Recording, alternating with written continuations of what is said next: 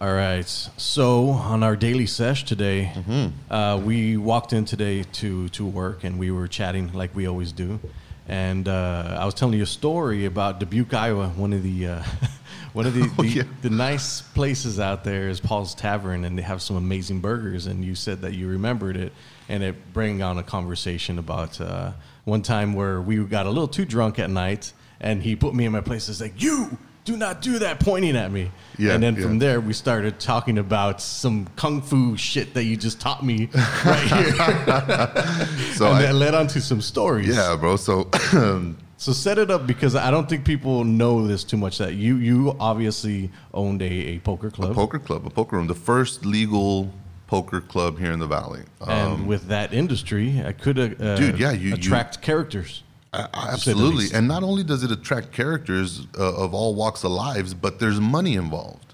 You know what I mean? So if a dealer or somebody makes a mistake that costs a player or a member an opportunity to bet or raise or even just miss calls or does something too fast, and it costs the poker player an opportunity to do something to influence his or her game.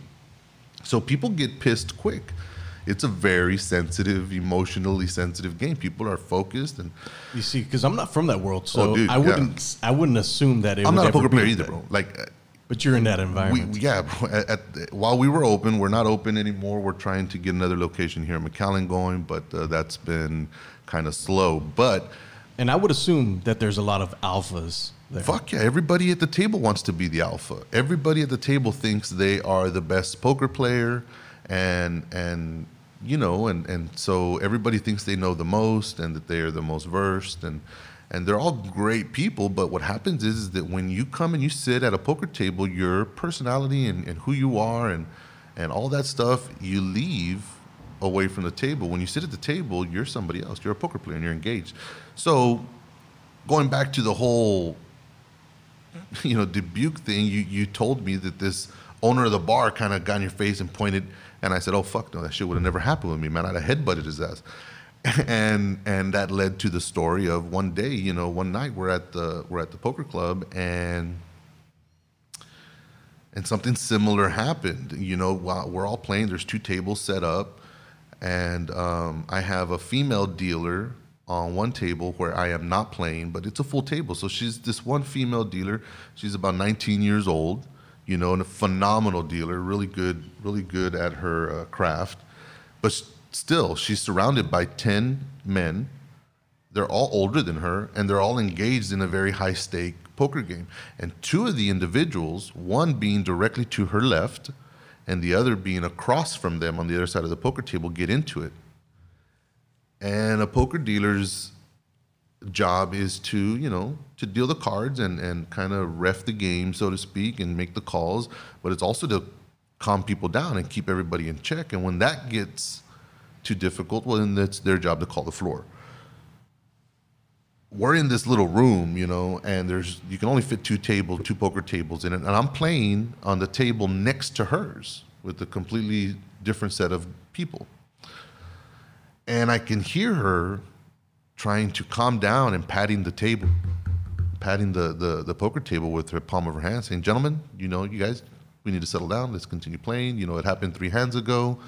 Everybody said their sorries. And this one guy's like, no, and fuck that, and blah, blah, blah. And just going on, man. So I kind of glance over my left shoulder at her to make sure that she is not in distressed or like afraid. And I look at her, and she's already waiting for me to look at her. Her eyes are fixated, like smack right on me, like waiting for me to turn around so she can give me that signal, like, hey, I'm scared. Your turn. Yeah, your turn. So boom, our eyes meet, and she's like, oh, help me, kind of thing. And I said, hey, guys, it's enough of that bullshit already. Either beat the fuck out of each other outside or shut up about it. But yeah, I don't want to hear no more, man. Everybody said their sorries, and they wanted to start kind of arguing with me from across the room. No, well, it's because he said that. And I said, look, it's done. Here's where we're at. Get your shit and get out, or shut the fuck up. I'm sorry to have to talk to you this way, but the ladies told you several times to chill out, and you guys aren't doing it. you're cussing in front of her, and you're being super disrespectful, and you're fucking with my game now, and I'm not even at your table. So shut up or cash your chips out and leave. Dude, one guy who had already shut up and who had already settled down turns around and looks at me and says, "Hey, Rob, I'm not arguing with this man. You know, I'm sorry, but you're saying you guys, and it's not me." And I'm like, you know what? You're right, bro. Hey, you shut up already, dude. Yeah, drop it. Play the game or bounce. That's where we're at. He sits down, doesn't say 2 words to me, bro. And my floor manager is pacing back and forth, you know, staying in the room because there's tension now. No, pues this guy 20 minutes later stands up and he's walking around the poker table past the dealer, and he's about to be in proximity of the guy he was originally arguing with, when instead of engaging that guy, the dude comes towards me, and I can't even see him because he's not even in my peripherals, basically, and I'm looking at my poker game, you know, and throws his chips at me, his poker chips at me, like all of them. He had like maybe $80 or 20, I don't know. There's a bunch of white and red chips, but he throws them at me, dude, tosses them all at me, like super disrespectfully, and says, "Fuck you, I'll leave."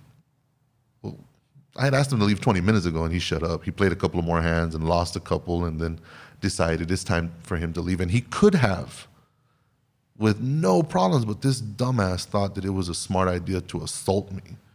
And not only assault me by throwing the chips at my face, but assault me in the sense that this is a packed room of nothing but testosterone and alphas and men, and now I've been kind of put in check, man. Like, now the next move is mine. Am I going to put up with the shit and let people know that you can throw shit in my face, in my home, in front of my family and my employees? Or is this an opportunity to make an example? And I fucking made an example out of the guy. I got up and, well, I beat the fuck out of him. I saw the video. Yeah, you saw the footage. Let me ask you this. So from that moment that you got up to where you beat his ass, what was going through your mind? Are you fear? I was afraid. So you remember everything that was going on, and yeah, I remember. It happened so fast. Yeah, it happened, dude. You saw the video, bro. Yeah. It's quick. It's quick. I was on him in fucking seconds, and he was on the floor and out in. So what brought that on? Was it that instinctiveness fear, that you man, have to show the people that you are? That's innate. That's innate in all of us, man. Very few of us have the ability to maintain our composure when who we are is being questioned and what we stand for, and very few of us can just be like, all right, you know what, it's let it be. Dice un dicho que es mejor que haya un pendejo y no dos. Basically, it's better that there be one idiot and not two. In this scenario, I could have opted to follow that saying and let him be the only idiot. You know, I could have picked up all the chips that he threw me and added them to my stack and be like, all right, see him out, and you know, whatever. It's a power move. At that time, it had to be, bro, because I never had a permanent security guard or bouncers or anything like that at my club. It was me. Right. If the shit was gonna go down. And you're a strapping young lad too. You're about what, 6'2"? I'm 6'2", man. Yeah, and you're a big guy. And yeah, I'm not small. I'm not petite by no means. I can. And you're intimidating. That's just the size, bro. Like, no. Well, not to me. There's something about you, like, when you look at me, you don't have the face that you have for other people. It's because other people don't know me. Right. You know, and they see me and they say, man, that guy looks like an asshole from here. I ain't fucking with. But no, dude, that's I don't see that assholeness. Yeah, no. Well, when you talk to me, when you talk to everybody else, I see a little bit of the assholeness. Yeah, man, well. So I wound up beating this guy's poor ass, man. There was a better choice, and but I had to maintain that authority, you know? Right. And I could have gotten my ass kicked. I didn't know how many people he was there with his son. His son, who's like 20 some years old, or, young strapping dude, his son could have gotten up and beat the fuck out of me, hit me from behind. But, his son kind of saw what was going on. It was like, fuck, no, dad, you fucked up. Yeah. And the son kind of helped usher his pops out. At that moment, when you asked me what was going through my mind, I was afraid. I was afraid. I think that I'm not a trained fighter. I'm not I don't have any kind of certifications. I just, it's just. You've been around the block a few times. Yeah, man. So instead of taking a humble and higher road, I went at him. I swung at him until there were enough guys holding me to where I couldn't swing anymore. And he left. And that was just one incident. Oh yeah, there's been specifically 3 incidents where I have to become physical or engaged in a fight at my club because again, owner, operator, janitor, bouncer, I did anything and everything I could. This one dude one time arrived and he was a new member. Nobody really knew him, but he was with his wife. He had his wife with him, and she was at the bar, not drinking, and then he was playing at our table, and he got to the point to where he had too many. So the beer that he bought to the establishment or brought with him, he didn't buy anything there, but the beer that he brought with him, we turned over to his wife and said, he's had enough, we're cutting him off. You need to take these to your car, and you guys need to leave because the boss is about to ask him to leave. I was upstairs, and my floor manager went and said, hey, man, sorry, dude, we're cutting you off. You've had too much. Your designated driver's here. We've already given her the alcohol. It's in the car. And by the time my floor manager's talking to this guy, his wife, out of embarrassment, had already left. She had already bounced. She was literally outside in the car waiting for this guy. And he's there and he's arguing with my floor manager, and I'm upstairs in my office watching this go down on my monitor, because there's cameras everywhere.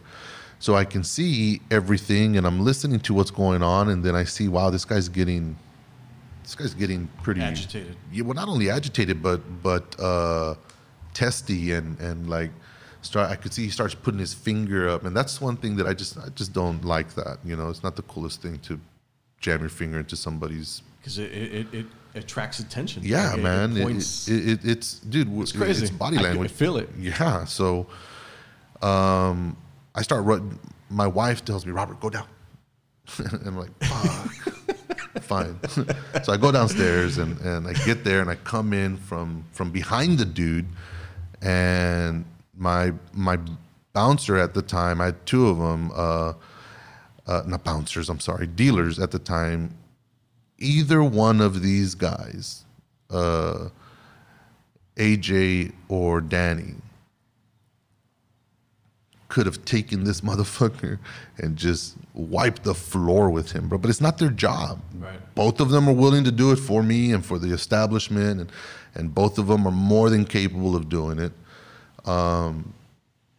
Danny's one tough son of a bitch. He was dragged by a truck, outside of DeLoreans and stuff, and and walked away from it. So, dude, damn. They could have, but they knew their roles were to be mindful and respectful. And when they saw me, they relaxed. And I tapped the guy on the shoulder and I said, hey, man, look, you're going to have to leave. He goes, oh, so you're the bouncer? And I said, yeah, dude, I am. And we're at that point. He gives me a little hesitation. I go like a gentleman. I open the door for him, and I kind of usher him out very, very, very amicably. And he leaves. We close the door. I lock it behind him. I tell everybody, all right, everybody go back to playing. And that's that. The night goes on, and an hour later, my wife says, hey, babe, let's go home. There's tables running. The staff has it. We had an amazing staff back then, one of the best in the valley. And we were at the point where we were comfortable enough to say, all right, fuck it, we'll bounce. Mm-hmm. So I go to get into our car. My wife gets into the passenger seat. I get into the driver's seat, and Danny and AJ are outside of the building having a smoke. But I can see that their focus is off towards the dark area of the parking lot. And I'm like, what are they looking at? What are they looking at? And then I kind of lean over a little bit and peek my head out my window, my car window at this point, because we're about to leave. I'm about to go home. And I see that dude that we kicked out an hour ago. And he's outside of his little car. His wife is in the car with the doors locked and her window rolled down like maybe an inch, talking to him through the window, but afraid to let him in the car. And AJ and Danny look at me like, just leave, boss. We got it. Don't worry. We won't let him back in. I'm like, no. I'm going to go get that motherfucker off the property. He's a liability. We don't know what he's doing, and he's drunk. Yeah. So I get off the car, and Judy says, Robert, just let it. I said, no, babe. That chick is literally in fear. Like, look at her. She look at how her window's only cracked a little bit. Like, she's afraid he's going to reach in there and grab her or something. So I walk over. Naturally and instinctively, AJ and Danny follow. And I walk up to the guy, and I'm like, hey, bro, I asked you to leave. And this is a freestanding building. This is my parking space. This is private property. And you need to vacate this area. This isn't a plaza where you can hang out because there are other businesses. Mm-hmm. One building, one parking lot. You should have left an hour ago. And I kind of wave my hand to get his wife's to get his wife's attention. And I tell her, ma'am, you need to roll down your window, unlock the door, get him in there, and take him somewhere, and you guys can go somewhere else and have this conversation. And I started talking to his wife, instructing her, like, hey, I'm gonna call the cops. Like, you guys need to leave. Mm-hmm. Dude, the guy takes 2 steps towards me and puts his finger in my face the way you described the guy, the owner of the bar. And as he was doing that, my hand was still up because I had waved at his wife to get her attention. Well, as his fingers came up, I tried to pull my hand away, and he caught my finger, my pointer finger, and bend it back as hard as he could, bro. And at that point, I just grabbed his wrist and slammed his ass to the floor, man, and just hit him maybe once or twice. I don't remember. It's been years. But Danny and AJ pulled me off of him. We had to call the cops. The ambulances came and took him away. And yeah, no, split decision, man. Dude, yeah, it's again another dicho that my dad would say all the time. De que si lloran en la casa de ellos o en la tuya, mejor que lloren en la de ellos, or something like that, to that effect. Basically saying, if you get into an altercation with somebody, would you rather them be crying and mourning at his house or your house, Rob? And I'd be, no, Dad, I want them mourning at his house. He says, okay. So once you commit to a fight or to some bullshit, it's life or death. Nowadays, people have knives, guns, all kinds of shit. So when the shit goes down, de que lloren en la casa de ellos, en la tuya, mejor que lloren en la de ellos. I don't want to cry because you didn't get the job done. Right. So if it comes down to it, make sure they're mourning at his house, not at my house. So when you're growing up and you hear shit like that, and it comes down to a fight, we're not kids anymore, man. Right. You don't start a fight because you know a teacher's going to come and separate. There's a lot more to lose. There's a lot more to lose now, you know? And so I guess with that kind of upbringing, and we weren't fighters, bro. Like that shit, it was just wisdom that he would hand down. Like, if you're going to commit to it all the way and don't stop until it's done. The few times that I have had to defend myself or engage in a fight, there's very little thinking, man. You're overcome with fear, and then as soon as the fear hits your body, a split second later, you get that adrenaline. And once the adrenaline hits you, that's it. You're not thinking anymore. You're not It's fight or flight at that point. yeah, bro, for reals. Either your training kicks in and you rely on that if you have any, or it doesn't, and you might get your ass beat. Truth of the matter is that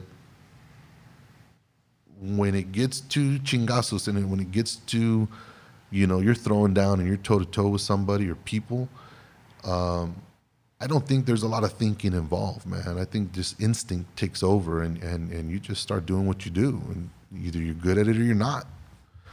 All right, well, there you go, guys. That's our daily sesh. Peace out.